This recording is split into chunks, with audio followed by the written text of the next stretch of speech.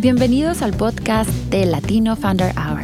Each week, we invite you to spend an in-depth hour with us as we speak with a Latino startup founder from somewhere around the world. Aquí conocerás esas historias de éxito y fracasos, retos personales y lecciones aprendidas. And we have fun. We're live every Friday at 11 a.m. Pacific Time. Tune in at startupradionetwork.com. O en versión podcast después del show. Escucha, listen, aprende, learn, y emprende. Launch.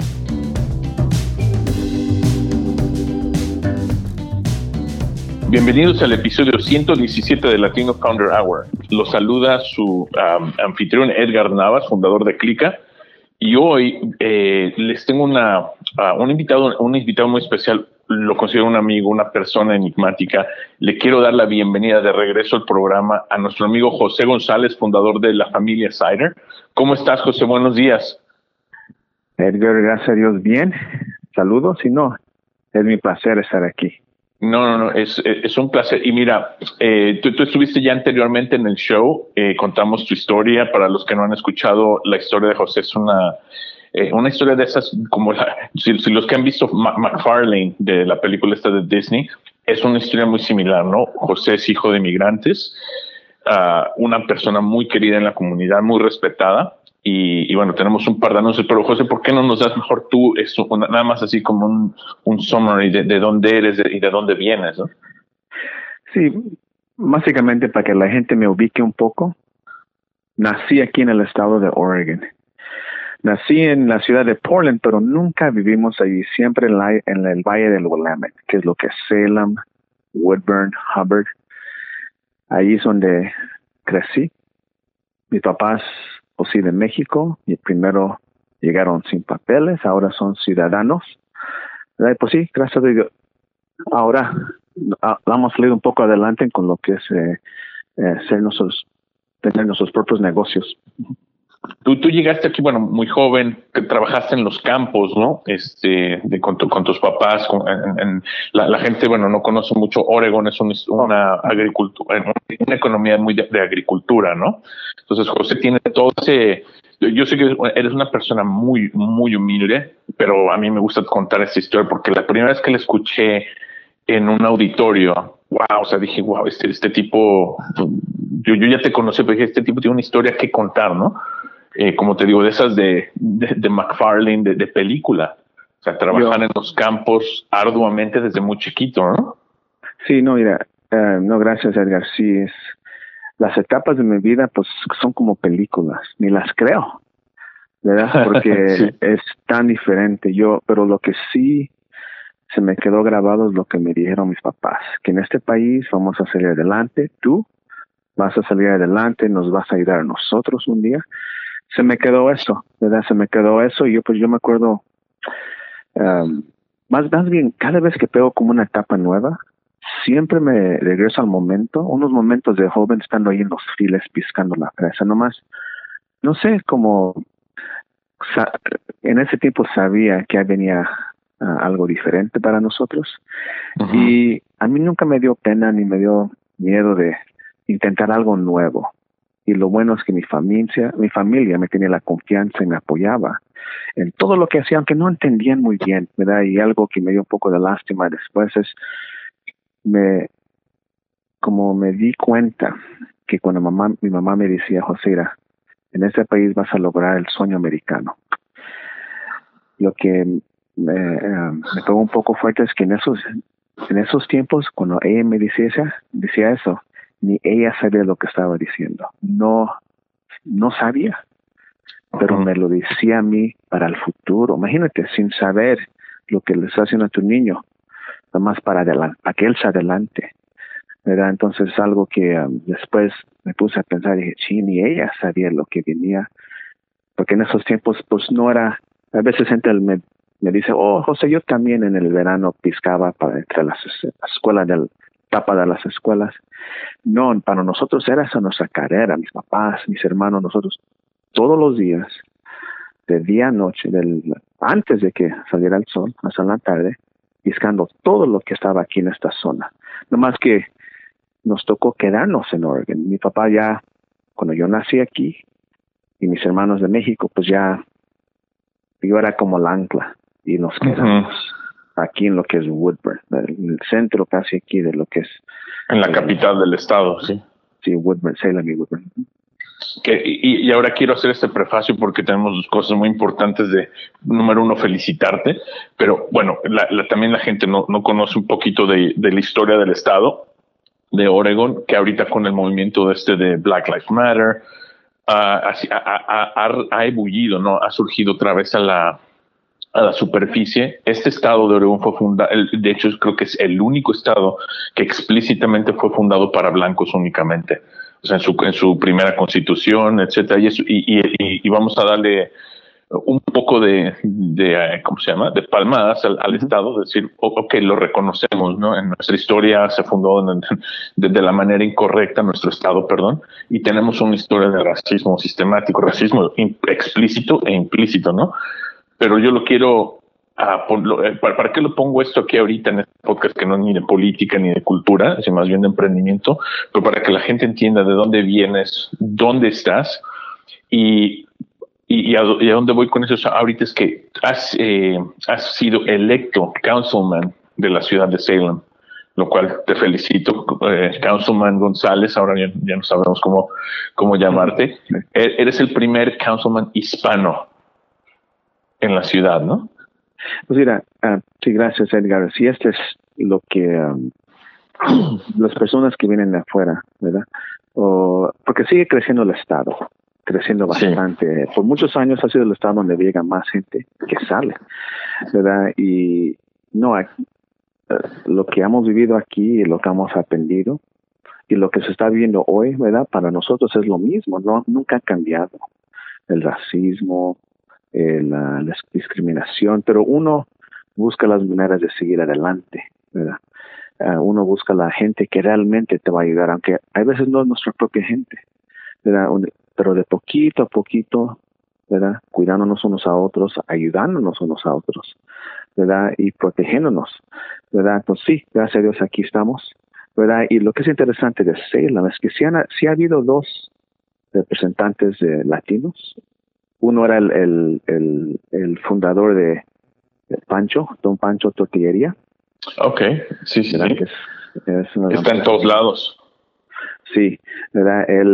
Pero él cuando lo ve dice, no, yo era más chicano, porque él se considera como un chicano, no tanto mexicano, ¿verdad? Y luego otro señor, yo no me di cuenta que era algo temporal, que hay un señor que temporalmente estaba en el City Council, ¿verdad? Nomás mientras escribiera, pero entonces soy el tercero, ¿verdad? Pero de lo que es porque eso estamos hablando de los 80s y 90s, pero ya de esta generación para acá, ya realmente un hijo de un campesino, alguien que no hablaba inglés, ¿verdad? Le tocó aprenderlo en la escuela, ¿verdad? Y en ese caso, hijos de padres mexicanos, el primero.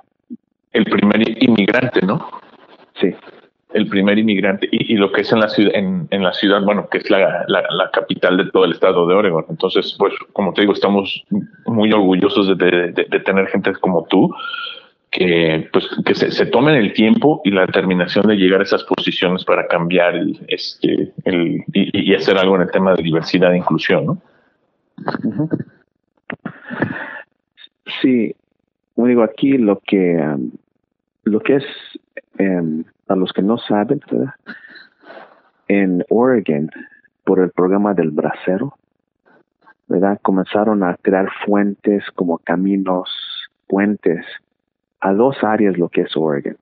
La primera es en Woodburn, de que está en el centro de toda la industria agrícola, aquí lo que es Oregon.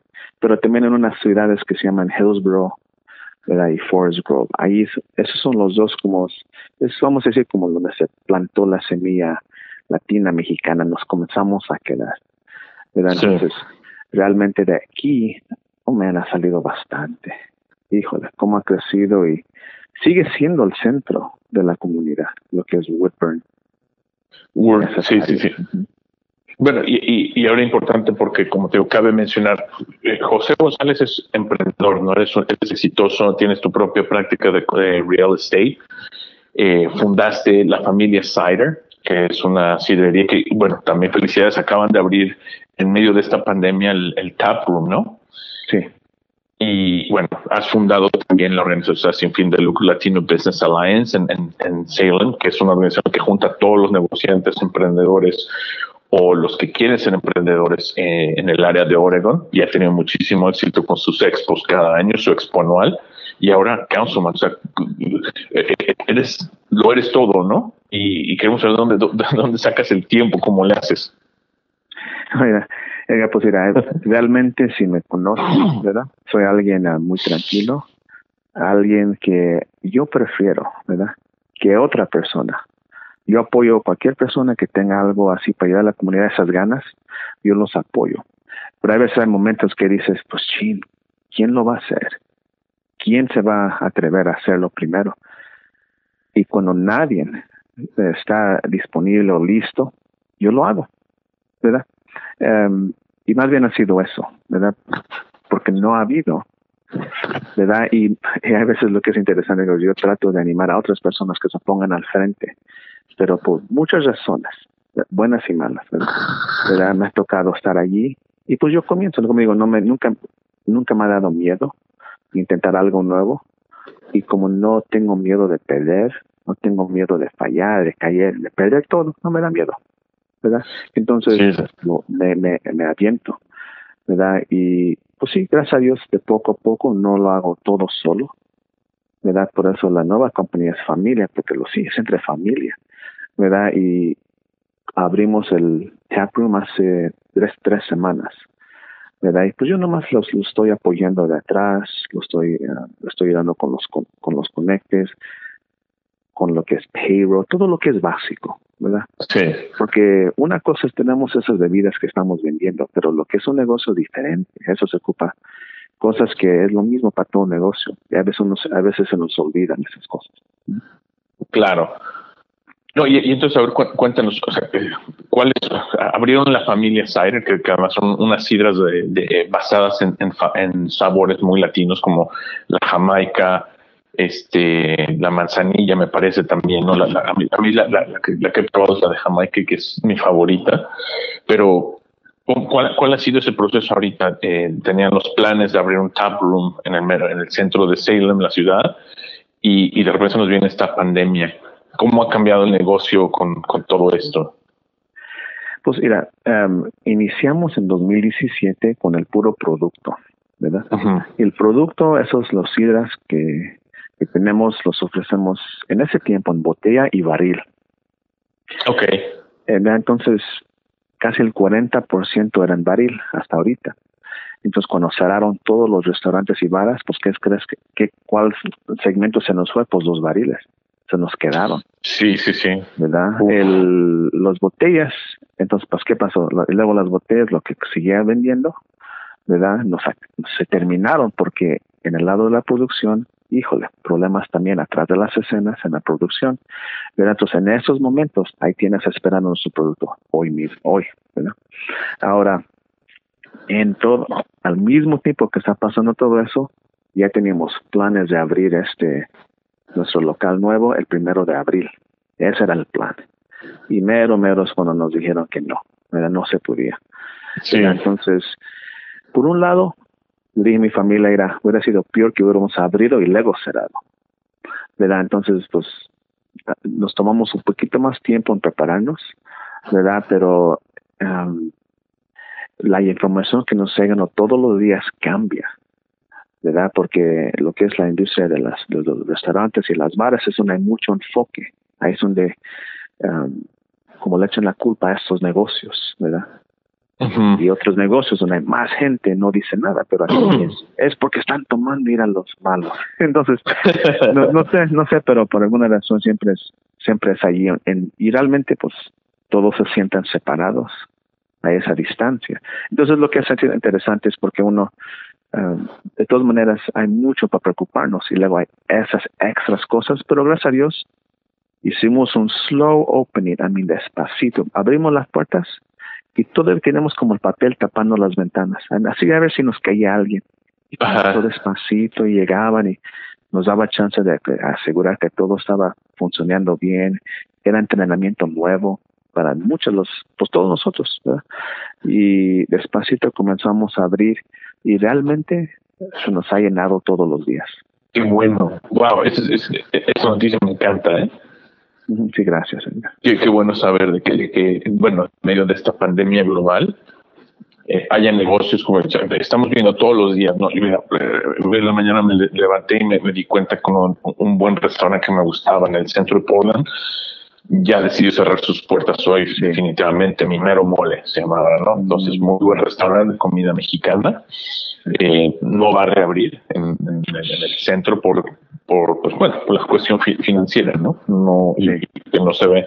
Entonces, dentro de pues desde que todos los días estamos viendo cómo negocios cierran y pues te pegan la nostalgia y eso, oye, también nos da mucha tristeza porque sabemos que hay gente, ¿no? Hay gente que trabajó ahí, gente que sudó sangre para abrir esos restaurantes y mantenerlos vivos y ahora se tienen con esa decisión de apagar las luces forever, ¿no? Pero sí. y recibir esta noticia es como aire fresco para todos nosotros, ¿no? Qué bueno que te esté yendo bien, que sigan las cosas y bueno, que la gente lo esté recibiendo con entusiasmo. No, sí, gracias. Como sabemos, nosotros necesitamos seguir adelante, ¿verdad? Y algo que siempre, yo me acuerdo en la negociación de la construcción del local, hay unas veces que yo y el contratista, pues nos tocó tener palabras. Y le dije, mira, lo que tú nos estás pidiendo no funciona para nosotros. Un ejemplo, ¿cómo que $4,000 para pintar el local de adentro? Lo vamos a hacer nosotros, pero ustedes no pueden, lo vamos a hacer, ¿verdad? Nosotros somos el cliente, ¿verdad? Entonces lo hicimos, nos costó $1,000, ¿verdad? Sí. Entonces le dije, Nathan, lo que no entiendes es que ahorita el trabajo de ustedes es ganar. El trabajo de nosotros antes de abrir es guardar, ¿verdad? Porque yo le dije esto en diciembre. Necesitamos cuidar todo lo que ponemos ahorita, porque lo que no sabemos el futuro. No sabemos. Entonces lo vi hace como 1 mes y medio. Dice, José, ahora vi lo que dije. Ahora ya entendí lo que me dijiste. ¿Quién hubiera creído que hubiera pasado eso? Le dije, yo ya sabía, nomás no sabía qué, pero estábamos preparados. Guardamos el dinero. Todo lo que hacemos lo estamos pensando como en términos de cash flow. ¿Vale la pena? Lo estamos perdiendo.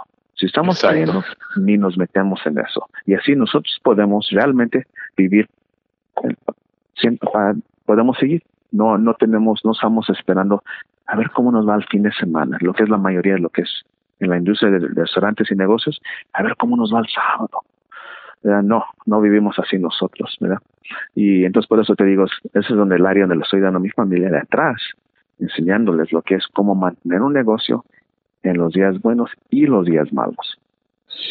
Ese es un tema muy importante porque te lo voy a decir, conversaciones con otro amigo en común, no sé si nombres también en el sector restaurantero acá por Portland, y ahorita tocaste este tema, es la diferencia de visión de un empresario a largo plazo a lo que tú dices, a lo que está aquí al fin de semana, ¿no?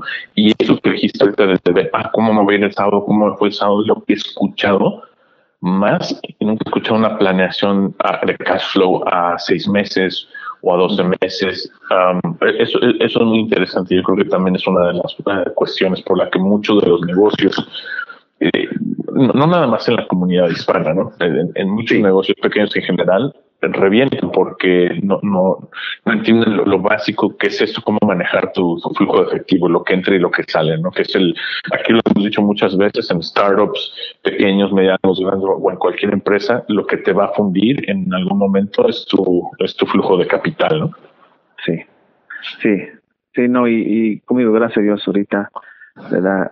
Pues no tenemos todas las respuestas, ¿verdad? Pero lo estamos haciendo de poco a poco, ¿verdad? Y sí, gracias a Dios, pues ahorita, en este mes apenas nos tocó pagar el primer payroll ayer, y los cheques llegan mañana, ¿verdad? Entonces, pero sacamos cuentas y dijimos, el profit margin, todavía no sabemos todo, ¿verdad? Porque apenas son los biles, pero ya se está viendo que los números a lo mejor nos van a ser un poquito mejor de lo que pensamos. Entonces imagínate. Yeah. Wow.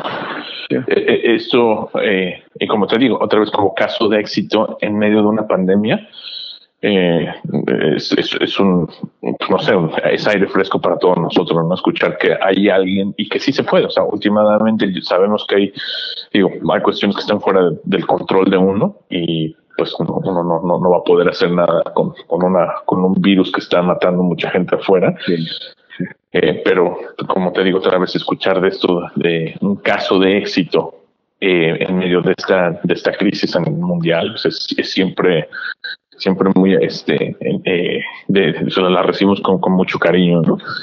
Y no, José, a ver, todo el proceso, cuando hablamos, tú y yo estuvimos hablando en noviembre, me acuerdo precisamente antes de las fiestas, estaban buscando crecer, ¿no? O estaban buscando tal vez un inversionista.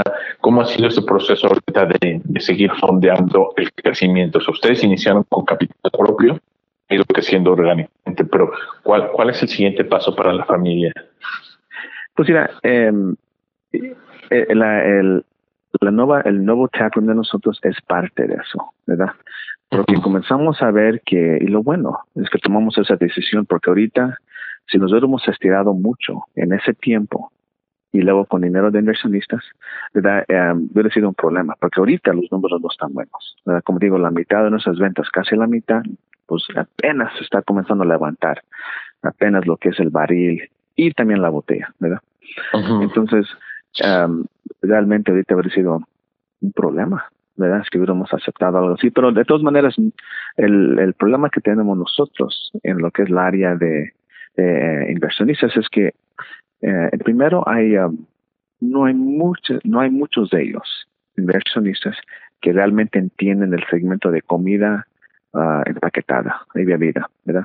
Food and beverage. Es algo que pues consumimos todos los días. Eso ahí a veces no es opción, ¿verdad? Pero como no muchos de los inversionistas salen de esa industria, entonces no entran si no saben, ¿verdad? Ahora, ha habido un poco movimiento, pero luego hay veces cuando ven un producto como el de nosotros, lo ven como un producto niche.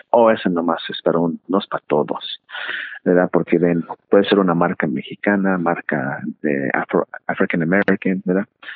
Comienzan a poner como en esa esquina, en esa esquina pueden vender.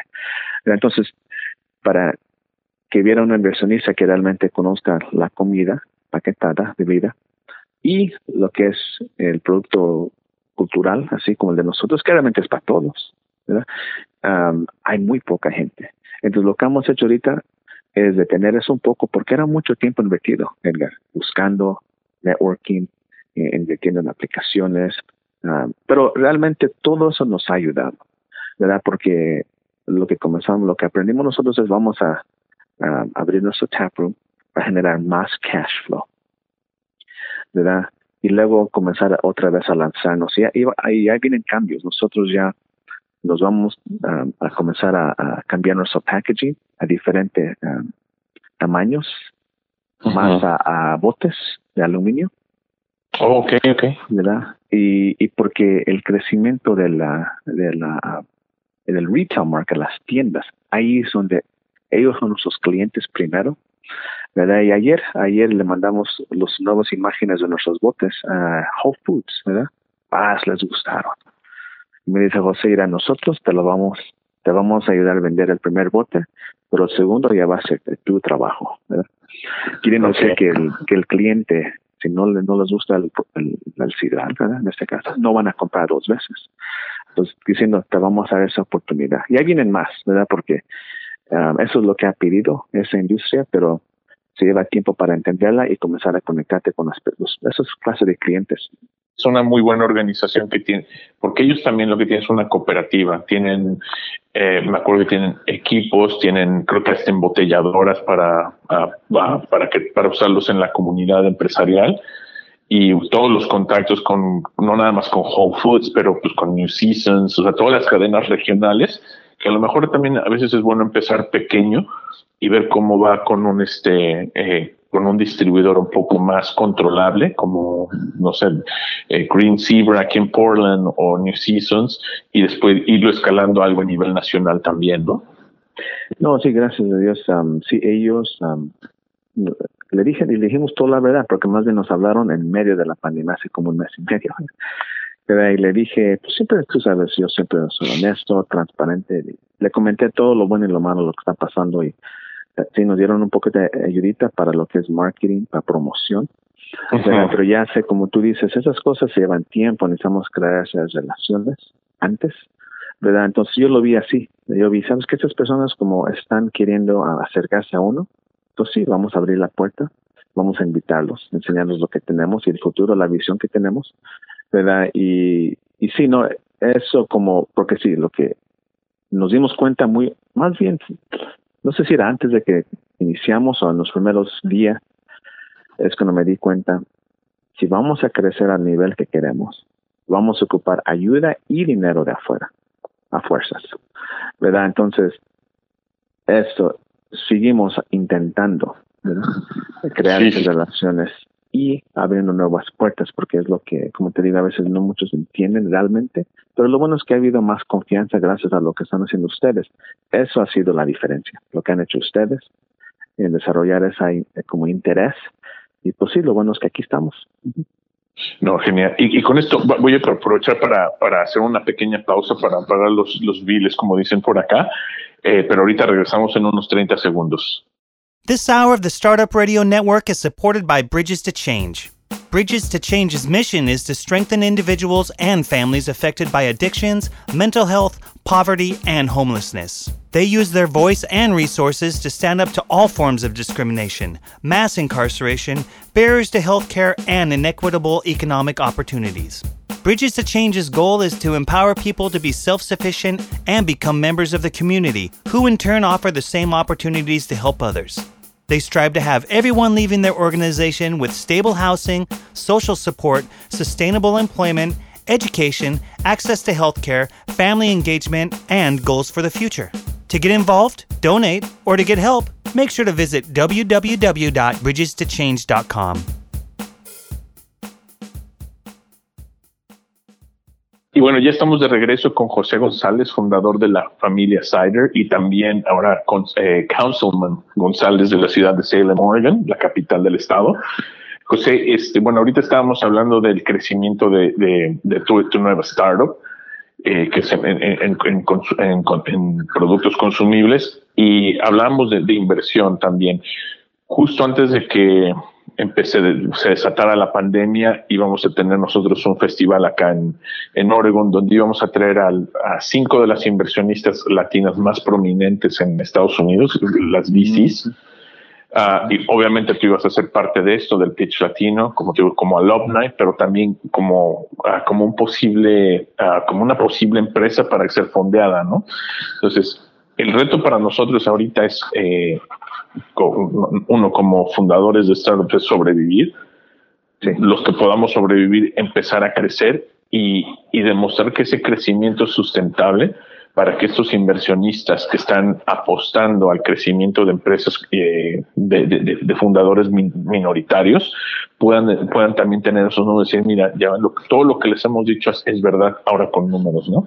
Que tenemos mejores retornos a la inversión, que podemos crear negocios prósperos. Pero bueno, como te decía, la labor de nosotros era conectar a gente como ustedes con esas opciones de capital para poder realizar todos estos movimientos de expansión, ¿no? Es muy importante, ¿verdad? Porque es fácil decir, buscar inversionistas, ¿verdad? Uh-huh. Pero lo que uno no entiende a veces es realmente el punto de vista de ellos, ¿verdad? Y si uno no entiende eso, si no entiende el lenguaje, las metas que tienen ellos, la cantidad de gente que los tratan de acercar a ellos, si uno no sabe eso, sería algún milagro llegar a tener un investment, una inversión, ¿verdad? Entonces, estos eventos a los que nos han invitado, hemos aprendido bastante, ¿verdad? Bastante, y eso es lo que nos ha ayudado un poco Más bien en el modelo que estamos creando, la manera que estamos estructurando nuestro negocio, es porque estamos pensando en eso. Estamos, como digo, aunque éramos pequeños, agarramos una compañía de Human Resources. Entonces tenemos un contrato con alguien que nos ayuda con todas esas cosas. Nos han desarrollado our employee manual, todos los policies que ocupamos, ¿verdad? Tenemos una compañía de contabilidad que sabe negociar con los bancos, que nos dice, José, este año vas a buscar un préstamo, ¿qué vas a hacer? Porque vamos a hacerlo así. Haz esto, gasta aquí no gastes. Entonces, tenemos esa clase de contadores, ¿verdad? Y luego abogados. Olvídate, eso es como otro mundo. Y si uno no sabe la meta y ellos no saben, pues vamos a seguir bien, ¿verdad? Pero para llegar al nivel que un día llega un inversionista y diga, ok, ahora sí vamos a darle duro, amigos, ¿qué vamos a hacer? Y si no estamos listos, siguen al otro día. Tienen 100 al día que les llegan. Entonces, uno debe que estar listo en todas las áreas, ¿verdad? Porque ellos saben. Ellos nomás, con un minuto, no sé, ellos saben. Si uno sabe lo que ellos necesitan saber. Claro, si tienes su casa en orden, ¿no? También, como tú dices. Sí. Si tienes todo en regla y todo listo para que te suelten un cheque grande, ¿no? Y sigas creciendo, no te lo vayas a despilfarrar por ahí. Uh-huh. Pero bueno, y ahora, José, mira, ¿cuál es el plan ahorita para la familia? O sea, acaban de abrir el tap room, como me decías, tenían barriles, o seguramente hubo una disrupción, niveles jamás antes vistos. ¿Cuáles son los planes que ustedes están tomando ahorita para mitigar el golpe y además, como yo lo decía ahorita, sobrevivir, ¿no? Yo creo que ahorita todos tenemos un plan de sobrevivencia número 1 y después pensamos en, bueno, ok, si ya veo que ya la hice, ¿cómo crezco de aquí para arriba, no? Sí, no, mira, pues lo bueno es que ya no somos nuevos, ¿verdad? Entonces ya tenemos un poquito de experiencia, la comunidad nos conoce un poquito. Ahora algo que es un cambio drástico para nosotros, ¿verdad? Es en lo que es la área, en lo que es lo que estamos empaquetando. Como te digo, ya no va a ser vidrio, ¿verdad? Ahora va a ser botes de aluminio de 19 onzas, ¿verdad? Porque en los shelves, en las tiendas, la tienda puede meter más en la misma área, ¿verdad? Entonces para ellos pesa, es menos, cuesta un poquito menos y pueden meter más, ¿verdad? Ok, a ver, cuéntame, y esto es nuevo, y nunca he visto una botella de 10, he visto de 20, pero 19.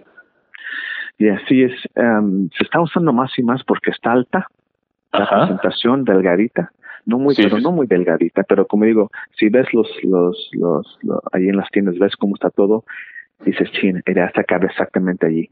Más bien, si la paras, topa lo que es los puntos, ¿verdad?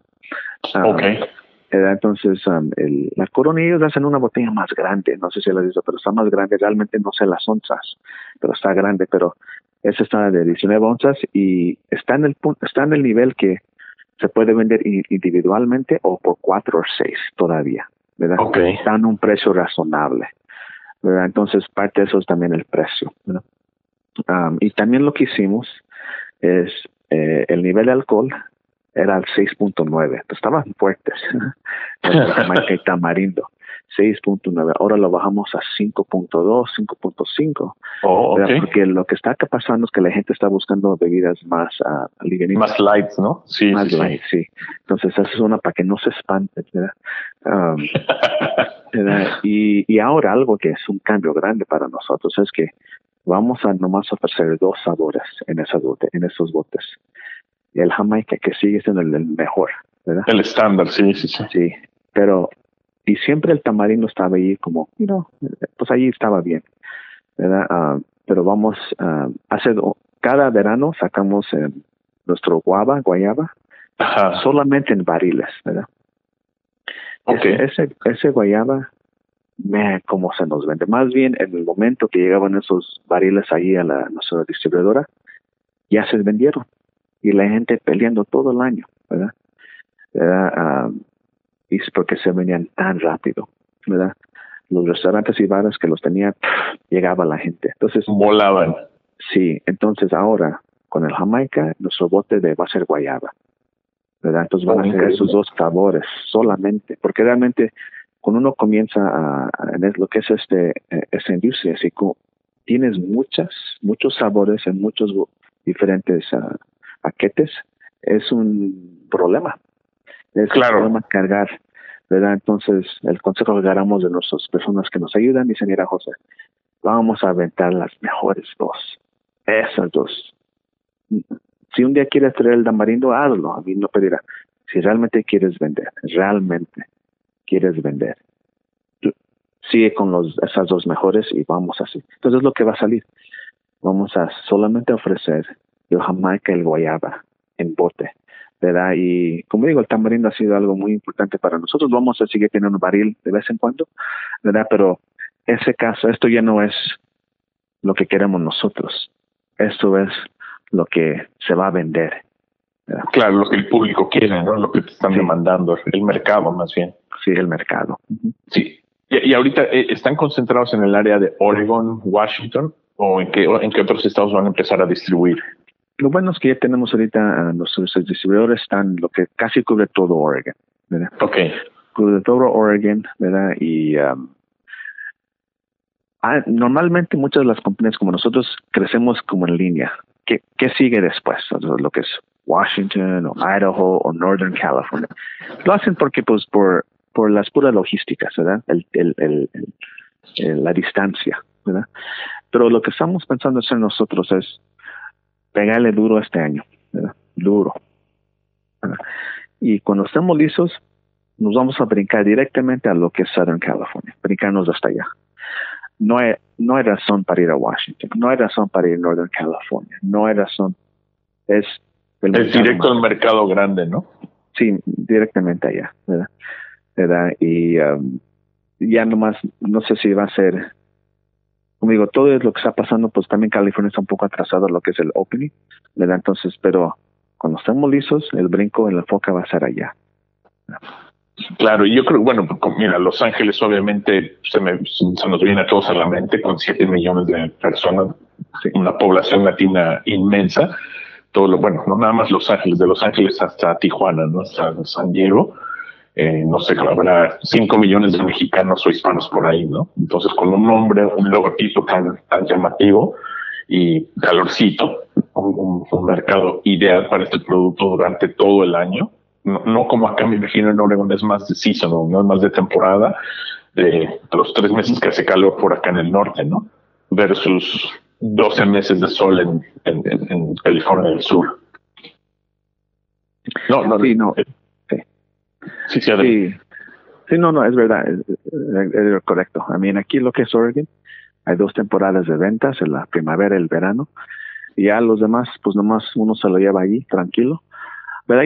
Y Oregon es un estado pequeño, ¿verdad? Muy pequeño, ¿verdad? Pero imagínate, nos ha ido bien cuando la gente ni sabe qué es Jamaica o tamarindo, no sabe, ¿verdad? Porque hacemos eventos, cuando vamos a eventos al público, Beer Fest, Cider Fest, realmente, yo me acuerdo el primer año, el 97% llegaba y decía, ¿qué es Jamaica? ¿Verdad? ¿Por qué Jamaica? Pensando en que era el país, ¿verdad? Es un sabor allá, vivían allá, son de allá, ¿por qué Jamaica? ¿Verdad? Entonces, what's tamarindo? What is that? You know? Entonces, lo bueno es que, no sé, en esos años ha cambiado un poco y hay más conocimiento. Pero fuimos cada año nomás como para hacer como un estudio, para hacer como un test. Hemos ido 2 años a lo que es San Diego Cider Fest. Hacen un festival puro sidral en San Diego y pues ya, vamos, disfrutamos con la familia y hacemos un evento. No, allá, híjole, nos va bien. Allá porque todos saben. Todos conocen, claro. Sí, hay el gabacho, todos, allá es normal, ¿verdad? Entonces, ¿qué diferencia sería si acá nos toca explicar todo esto y seguimos creciendo? Allá no hay duda que somos. Entonces, por eso aquí lo que estamos aprendiendo, queriendo hard knocks aquí, de todas maneras no es fácil, no va a ser automático, pero lo que estamos bateando aquí, allá no lo vamos a batallar, allá va a ser otra batalla. Claro. Exacto, no, y tengo más respetar porque aquí lo han hecho todo, obviamente el bootstrapping, ¿no? Todos ustedes tocando puerta en puerta, literalmente, Sí. De bar en bar, de licorería en licorería. Entonces ya llegar a como tú dices, un territorio más familiar, pues te estás librando todos esos obstáculos. Claro, habrá otros, ¿no? Pero los más difíciles que siempre el cómo introducir un producto nuevo a alguien que no conoce y que diga, inténtalo. Pues Jamaica es hibiscus y diga, no sé si no sé si me gusta o no, ni sé qué es eso. Es una barrera muy grande, ¿no? Para que alguien se aviente al agua. No, y lo bueno es, como digo, ha habido un conocimiento de hibiscus en general, no sé, de repente pegó, ¿verdad? Entonces eso nos ayudó un poquito más, ¿verdad? Pero también lo que aprendimos realmente, lo que es interesante para nosotros, ¿verdad? Es que la gente realmente quiere saber de nosotros, nuestra historia. Estábamos en una tienda mi hijo tenía una mesita en una tienda aquí en Salem, ahí con el producto, y yo nomás pues pasé a visitarlo. Y ahí compré unas cositas y ya estaba a ir a comprar. Y que llega un señor y dice, mi hijo le dice, hey, ¿quieres probar un cigarro? No, gracias. ¿Verdad? Y luego mi hijo nomás le comienza a mencionar. No sé, el señor le dijo, mira, ¿son de aquí? Y dice, oh sí, aquí estoy, es de nosotros, y ahí está mi papá. El señor me ve. Y luego dice, oh, ¿cómo? Y mi hijo le dice, oiga, somos una familia así. Nomás en 5 segundos le dijo al nomás, y paz, ok, dame unas 2. ¿Dónde están? ¿Verdad? Entonces le dije a mi hijo, mira, si somos otro producto, no hay valor, ¿verdad? Pero es interesante cuando nos conocen a nosotros, conocen la historia, man, qué diferencia. Entonces, yo nunca pensé que realmente nuestra historia iba a ser la diferencia. Yo no sabía. Entonces, es algo que aprendimos nosotros. Entonces, nos dio más orgullo y más ganas de seguir. No, y en eso obviamente sí lo quiero recalcar, ¿no? Lo que hemos aprendido estando en el mundo de los startups es algo que el fundador o los fundadores tienen que, número uno, ponerse muy cómodo y amaestrar, es el ser storyteller, ¿no? El poder contar la historia y hacerlo personal, porque eso es lo que la marca es uno. Uno es el que va a vender la marca y uno es vender en el buen sentido, ¿no? Tanto un inversionista como un consumidor. Es decir, mira, esto es lo que yo creé y este es el vínculo que vamos a tener tú y yo, ¿no? Y no hay mejor manera de venderlo que con eso. O sea, que mira, esta es mi familia, ahí está mi papá, este soy yo. Y tal como lo dijiste, es el mejor ejemplo, ¿no? Que una persona no compró un producto, compró la familia de José González.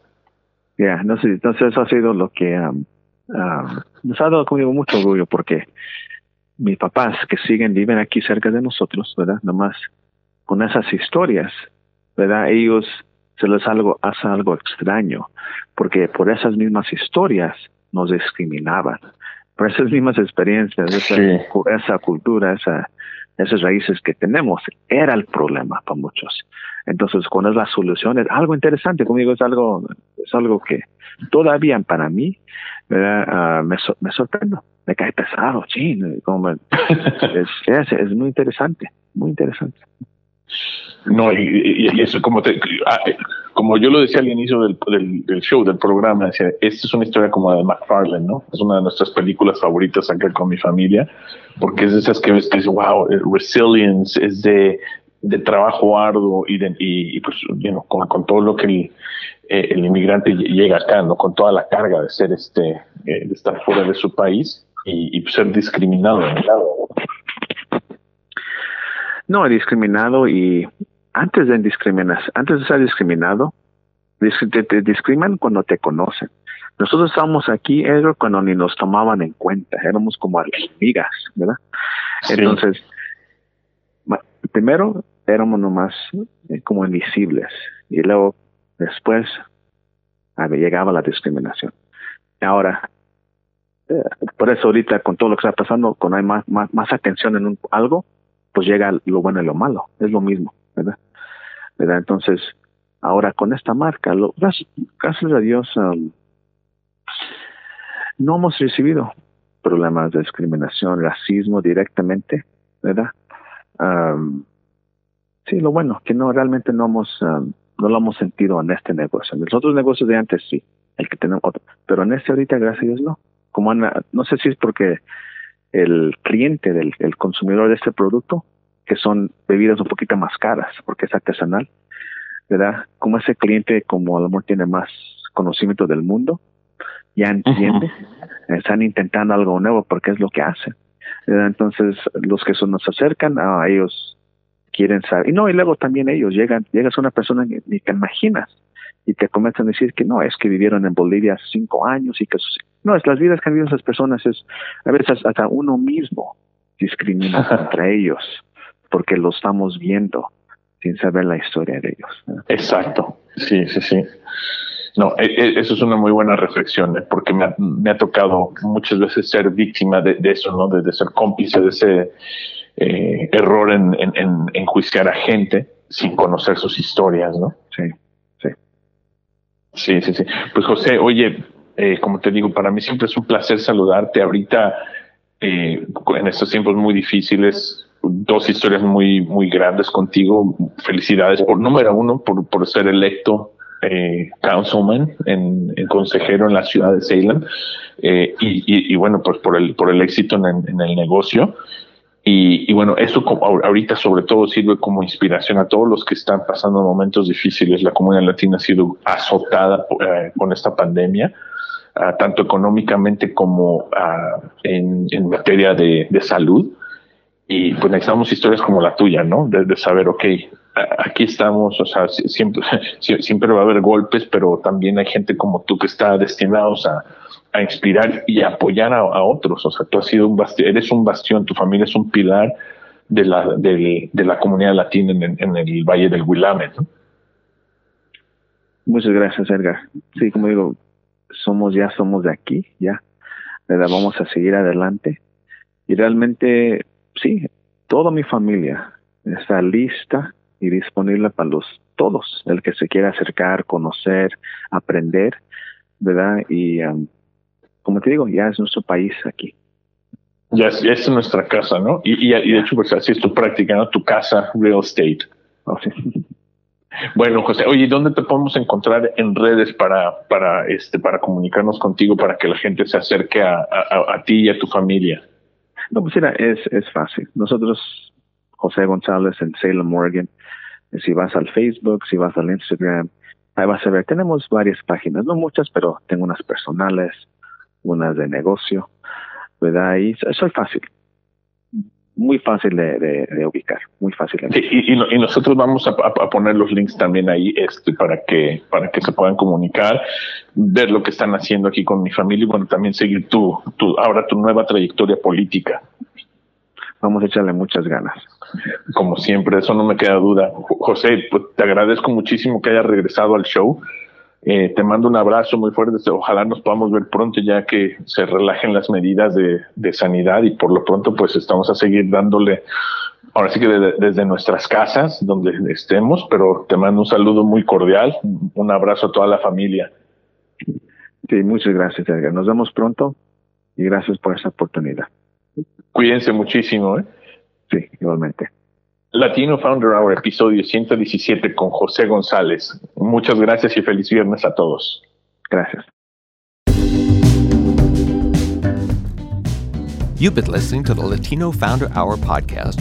El programa Latino Founder Hour es grabado en las instalaciones de NetSpace en el estudio Bigfoot Podcast en la hermosa ciudad de Portland. Our audio engineer, mixer, and podcast editor is Alon Beausoleil. Diseñador de logo, Carolyn Main. Our network logo was designed by Jessica Chan. Diseñador de sitio web, Cameron Grimes. Our production assistant is Chelsea Lancaster. Tema de música, Funnin' and Sunnin' de Kevin MacLeod. Cree en ti mismo, sueña en grande y confía en el universo, de Marta Leticia y Silvia Romero.